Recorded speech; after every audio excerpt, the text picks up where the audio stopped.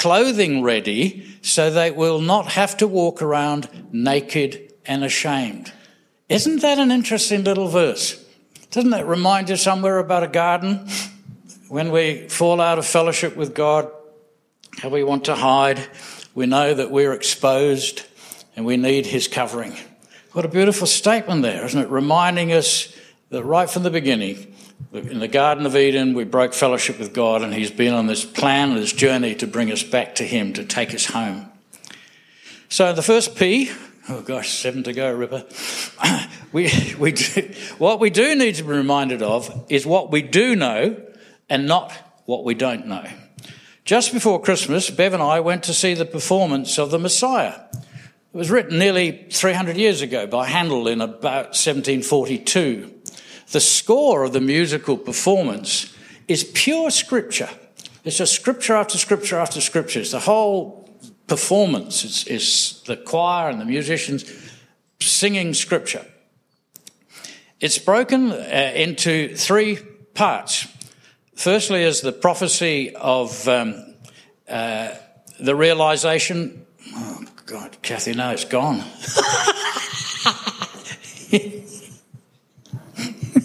Would you get a chair and sit here? Sorry. That's it, beautiful. No, look, down. It's all right. No. This is fun, isn't it? What did you no, I don't know. It's my fingers. They're electric. No, we're on Word.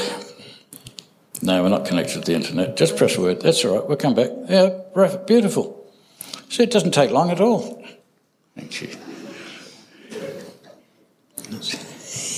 Definitely his fingers. It's jumped again. There we go. Okay. So there's the three parts of the Messiah. Look, it's really stop it, behave.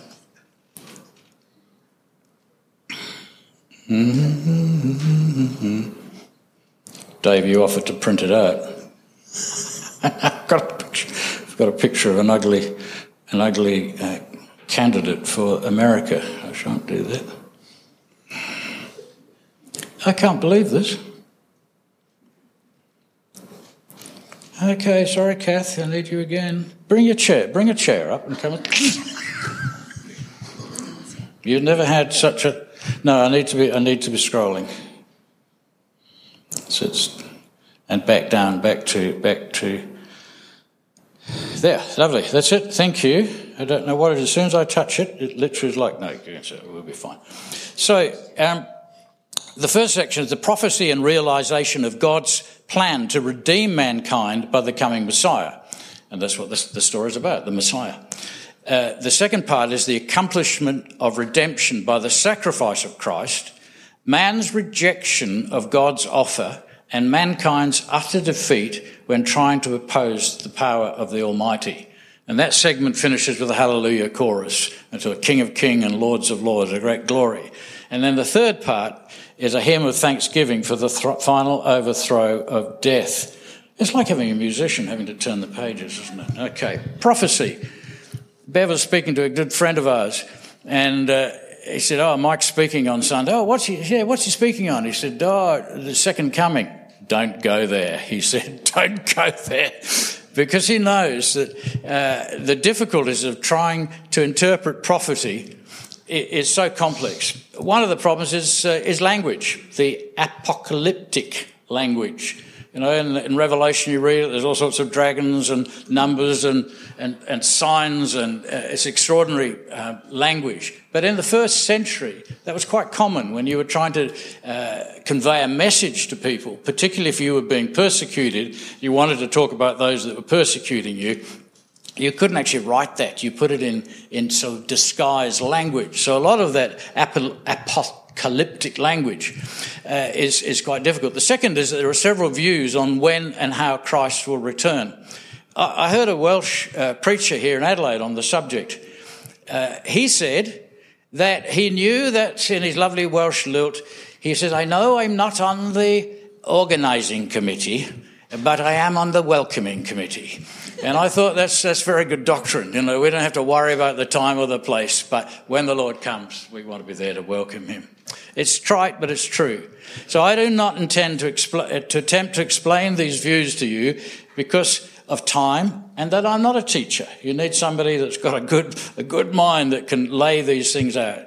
But I can offer you a couple of books to read if you're interested. This one is by a guy called Stanley Grenz. It's called The Millennium Maze. It's very wordy, quite complex, but well written. He goes through all the various positions and why people believe that. The second one, and I quote quite a lot from this today, is The Lost Message of the End Times, written by Ian Miller, who's known to some of us here. Ian's a very, very bright man, and he's waded his way through that, and he comes up with some very good explanations. He has the ability to walk down it almost in somebody else's mind, to say that if you are a post-millennialist or one of these other things, this is what you believe, and I can understand why you would believe that. And then he explains, well, okay, but what about? So he analyses the different things, but he's able to try and see it from other people's perspective, which makes it very powerful. Okay, thank you. This is so nice. Thank you, Kathy. My fingers are probably sweating, and that's probably the problem, I think. Yeah, it's really nice. My personal assistant. No. Okay, let's go back. So I must respect that there are people, I do respect, there are people here who follow different views. And that comes from the background where they came from, the sort of the teaching that they received in their church backgrounds. I have to say, in more recent years, I've modified my personal views of that what I first believed when I came to faith 50 years ago. That's based on two things that I've lived 50 years further on. A lot of things have happened in those 50 years. There's been, for instance, a massive rise of Christians in China. There's a huge revival going on in China, which we don't hear much about. South America is afire with the gospel. There's a lot of things that have changed, and some of the emphasis of the 70s is no longer current at all. And so part of that life has gone on. And my personal understanding is now based on much more of my own research and discussions with people. But I hold no real claim to be right. It's only my opinion, and you have your opinion. I respect that. But what we must not let this do is to divide or distract us. A wise lady in this congregation wrote to me recently and said, but it's not a salvation issue. We can agree to disagree. And somebody once said, I respect your right to be wrong. What does concern me is that there are many views, there's the little thing there, and the danger is that in our keenness to understand, we can become insensitive to others. You know, we get so hot under the collar, and this is right, I know this, I've read this, and we really, we don't know for sure. And why do we get hot and bothered and beat people up over things that really we don't really know the full answers to? Eschatology should neither be personally triumphalistic, in other words, I'm wrong, I'm right, you're wrong, and in which case that we become offensive, or making us fearful. Some of the doctrines are very fearful, frighten people. People should not be frightened into the kingdom. It could be because they've understood. And it shouldn't cause churches to be splitting or breaking away. Bill Vass, when he was here, Vasilakis, a couple of weeks ago, covered this very well. And he spoke about the many false doctrines that the church has come up with over the years. And having been around 50 years, you've seen a lot of funny things. And Bill talked about those strange things. Caused a lot of damage in the body of Christ. He explained that we're not told much about the beginnings, for instance, of creation, whether it's literal 6 days, and we're not told much detail about the end times. However, what we are told about is the present and possible relationship with God through Jesus Christ and the way to live life following him. For instance, look at what God has been saying to this church in recent weeks. Just Sam Barnes's Christmas message. For your sakes, all this was done, this sending of Christ, as we come to the Easter story of Christ dying for our sins, all for your sakes was Sam's Bill, when he spoke, he talked about being anchored, our guiding compass and true north, how the Word of God is so important, keep us straight. In the current series, in his words, Andrew Langmaid spoke about loving our enemies. Ben Maddock, and I love this, what is that to you? The disciples are asking questions and is this person going to go before I am? Is he going to come with you? And Jesus said to him, well, what's that to you? Just follow me. And really that's all about what we're doing today, isn't it? Don't worry about some of the stuff which you don't know and don't understand. Just follow Jesus. It's fairly simple, isn't it? Hans Fortman, Your Ultimate Destiny, Jesus, Heaven or Hell, as well as many other great teachings. But that's, if you listen, God is, and God is speaking to this church. He's revealing messages. We often repeat things over and over again because, I don't know about you, but I forget things so quickly. My mind goes off on things. So the danger of trying to interpret prophecy without knowledge of the full facts is that we can and do get it wrong. So then, why hasn't Jesus returned? A probable answer, I believe, which Scripture indicates, is because the Father has such love for his creation and knows the ultimate end of all those who reject him, and his offer of salvation wants none to be lost. That makes sense, doesn't it? He's holding back. He's waiting. He's waiting. Peter writes in his second letter, the Lord is not slow in fulfilling his promise, in the sense which some men speak of slowness, but he bears patiently with you, with me, with us. His desire being that no one should perish, but all should come to repentance. May I ask you, are you one of those that he's waiting for? It's a very real question, isn't it? Is he holding back? The certainty of prophecy is the testimony of Jesus. If it does not reflect the hope, faith and love of Christ, may I say, don't listen to it. One tool which Bill Vasilakis reminded us about is the cone principle. We can use in eschatology as well as all of Scripture, and I think, Dave, if you could flash that up, in any writing.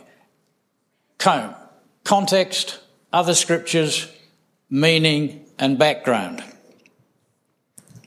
It's a wonderful thing when you look, just apply those simple rules. What was the context? When was this written? What was going on? Where is it set? What's the passage? Don't just pluck a verse out and try and make a doctrine out of it. Put it in its setting. What was going on?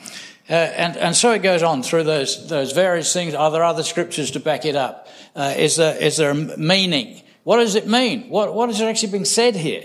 And what is the background? What was happening at the time? What's the historical setting? You put that, it sorts out an awful lot of wobbly doctrine. Okay, so provision. We've just celebrated the first Advent, as we talked about, where Christ's birth, the angels declare Christ has come to save his people from their sins, the Messiah, God with us. God has offered us a pardon in Jesus. We now live in this gospel age, an age of grace. There's a late John Chapman, who was an Australian evangelist, and he's written a simple gospel outline, which goes, God. It goes, God, people, God, what if, what if? God, this is God's world. He made it. God has made Jesus ruler of his world through his rising from the dead. Jesus has the right to control and run our lives. People, everyone has rebelled against Jesus' right to run his or her life. Some in open hostility, others in passive apathy. But it's real just the same. God calls on us all to stop rebelling and living our own self-focused and independent life, and to submit to Jesus. What if a person won't? If a person won't submit to Jesus, in the end, that person will be overthrown. Jesus really is in charge of God's world. But what if a person does? If a person stops rebelling and submits to Jesus, he or she is treated as if they had never rebelled. It's a very simple gospel, isn't it? John goes on to say that if we meditate on him who is so very impressive, and you look at what Jesus did, he is very, very impressive. It will become a very strong incentive for us to proclaim him to all people. Sam's Christmas message, again, for your sakes, he did this. I could add another P here for power to live the Christian life. But that's another story with being filled with the Spirit. Process, we're getting there. Process seems to be more important than outcome. Wrestling with God, the challenging of studying the Scriptures, always in the light of how much you are living what you learn. And this was, I don't like preaching, so I'm not going to do this anymore. It's far too challenging. The more you know, the more you get, the more responsible you feel for this. But praise the Lord, we soldier on. We have to try and pluck up the courage to tell others, but we all need God's grace and power. We are told to work out our own salvation with fear and trembling. It's a process. It's called sanctification, which is to transform you and I more into the likeness of Christ and to be made fit to live with him forever. It's not, as some people think, it's a one-time commitment and then continuing to live as you please. The Scriptures are full of advice, warnings, encouragement. That is why it's so important to be constantly in relationship with the Lord, through reading the Word, reading his Word, reading the Scriptures, talking to him in prayer and fellowshipping like we're doing today with other believers, so that we don't get off track, we don't get off on one, we don't get isolated or deceived. I know I need all that discipline to keep me focused. Because my mind just goes, I see a few people nodding. We do, we wander off, don't we? Okay, look at what Paul writes of his experience with the church at the Thessalonica, and I think, David, you could throw that up. Now, this is a sort of backward gospel in the sense that Paul is writing and he's saying to the church at Thessalonica, this is what I've heard about you. This is what's been reported. For people themselves report what kind of reception you gave us. They tell us how you turned to God from idols. In other words, those things we try to fill our lives with, the things that we think will give us meaning and purpose. You turn away from those to serve the living and true God and to wait for his Son from heaven. And that's what was being fed back. This is what these people were doing.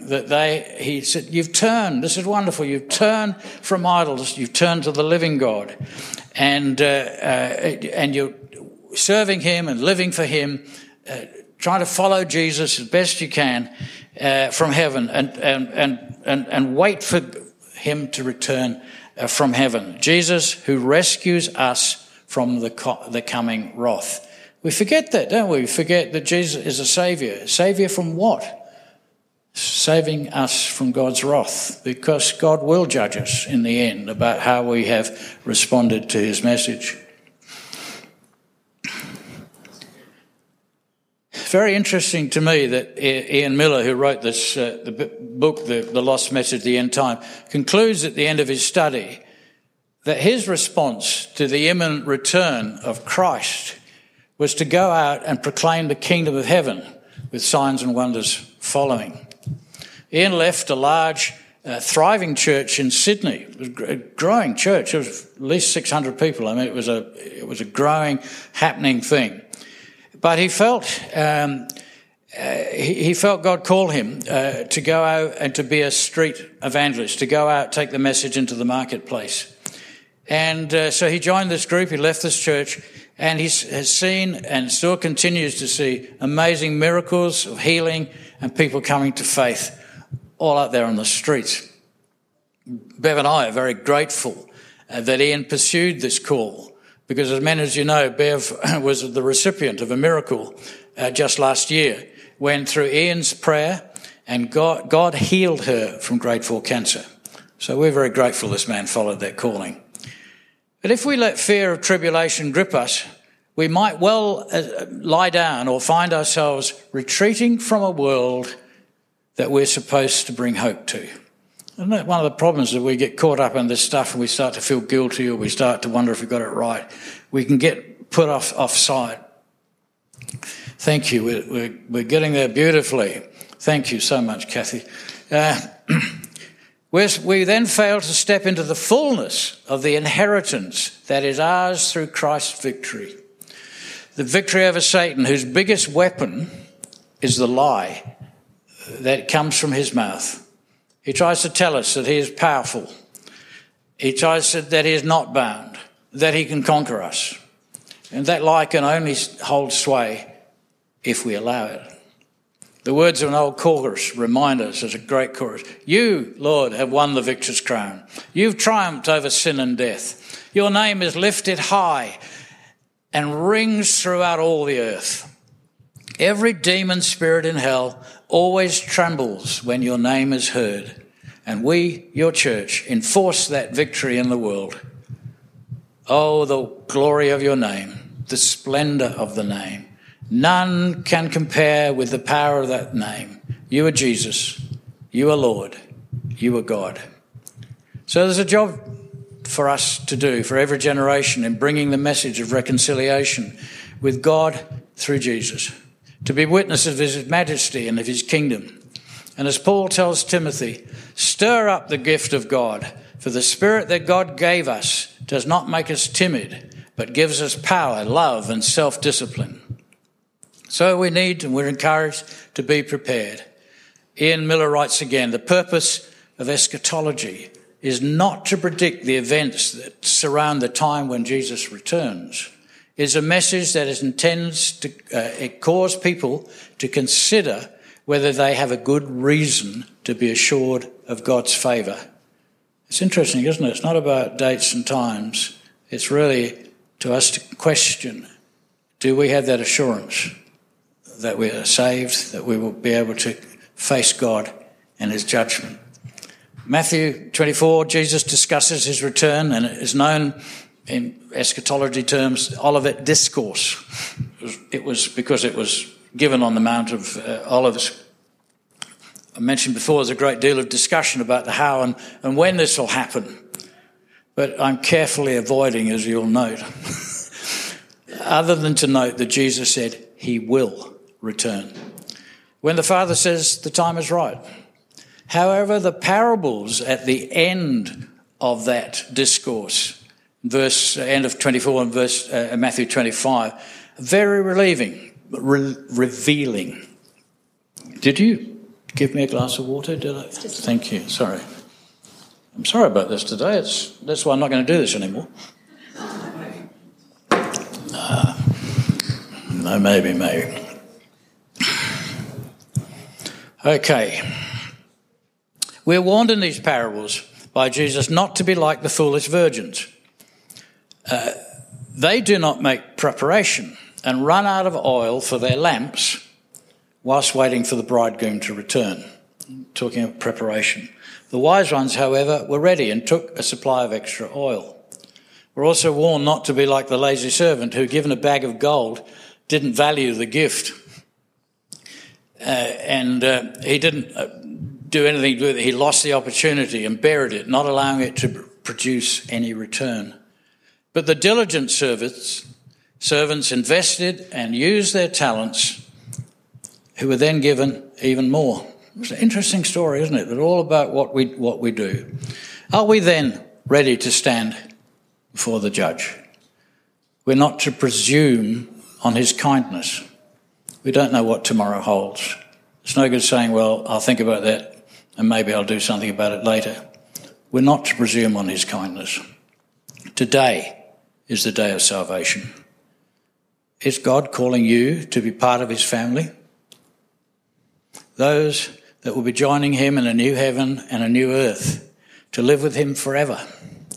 For those who are called, we are continually encouraged to keep serving the Lord like the Thessalonians, whilst waiting for his return. We're reminded again and again to keep in mind that his return is always imminent, even though circumstances around us may not always indicate that.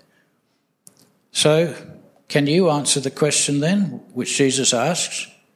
When the Son of Man returns, will he still find faith on the earth?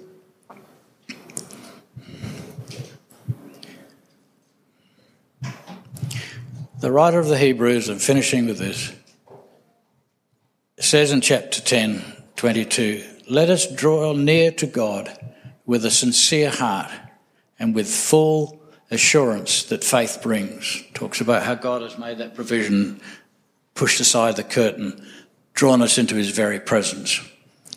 Paul to the Philippian church says, and be confident of this, that he who began a good work in you will carry it out until the day of Jesus Christ. That's my personal verse for life. God's promised. I just have to trust in his promises. God wants us, with us, always wanted us to come home. That is how it was in the beginning. We rebelled, we became naked and ashamed. But God himself has taken the plan, has sent Christ for us so that we give him glory and enjoy him forever. I'm just going to pray now. Thank you, Kathy. Bless you. We're done. Thank you so much. Join me as I pray. Lord, we thank you for all that you've done for us. Help us to trust in your Son Jesus and what he has accomplished for us. Grant us grace to hang in there with you until we see you face to face. Lord, I pray this in Jesus' name. Now, I just want to, again, just to make sure that people are here, that it's almost as God, I saw a picture of a scroll, and it was a pardon. In the old days, if the king would pardon you, there would be a sheet of paper. He's waiting for you to accept it so that he can ink in your name and record your name in the book of life. Now you've heard this message about Christ's return and the expectations. We're all without excuse. We can't say, I didn't know. God's made it very clear to us that he's coming back, that he will, the world will be judged. It will be made right. There will be a new heaven, a new earth, and it's going to be wonderful for those that believe. We don't really understand. Eye hasn't seen, nor ear heard, nor entered into the heart of things, the things that God has for us. The joy of knowing Christ and knowing a world that would be free of sin and pain, and it will be just such an amazing thing. But he's offering all of us, and has offered to us, a pardon. Will you accept that pardon? Have you accepted that pardon? This is not to scare you, but to acquaint you with the truth. This is the truth. Jesus is real. He changes lives. He gives you the opportunity to respond to his gracious offer. Now is the day of salvation. Not tomorrow, not next week. Now is the challenge to all of us today. Have you accepted Jesus' offer of faith in him? Will you open up your heart today to him? Let him come into your life. Accept him as your Saviour and live for him. Amen. Amen. If there are people, and you will know, I know when I sat there and heard a similar message, my heart was beating. I was under such conviction of the truth. And maybe today you may be sitting here, you've never really considered the claims of Jesus or thought about his return. But now you know. Don't leave this place today. Don't leave this place without making a decision for Christ. Go away if you need to. Talk to God. Get it straight. You don't know what will happen tomorrow. None of us know. Jesus is calling you. Will you respond? God bless you. Have a great new year. Keep this in mind. And thank you, dear Kathy. I'm so sorry to be such a bumbling 75-year-old.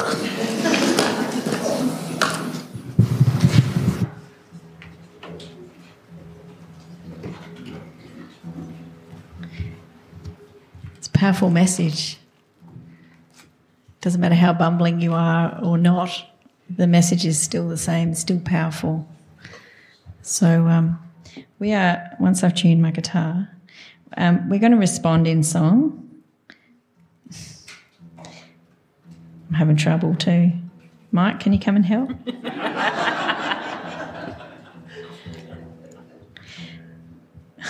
It's just slipping. There we go. That'll do.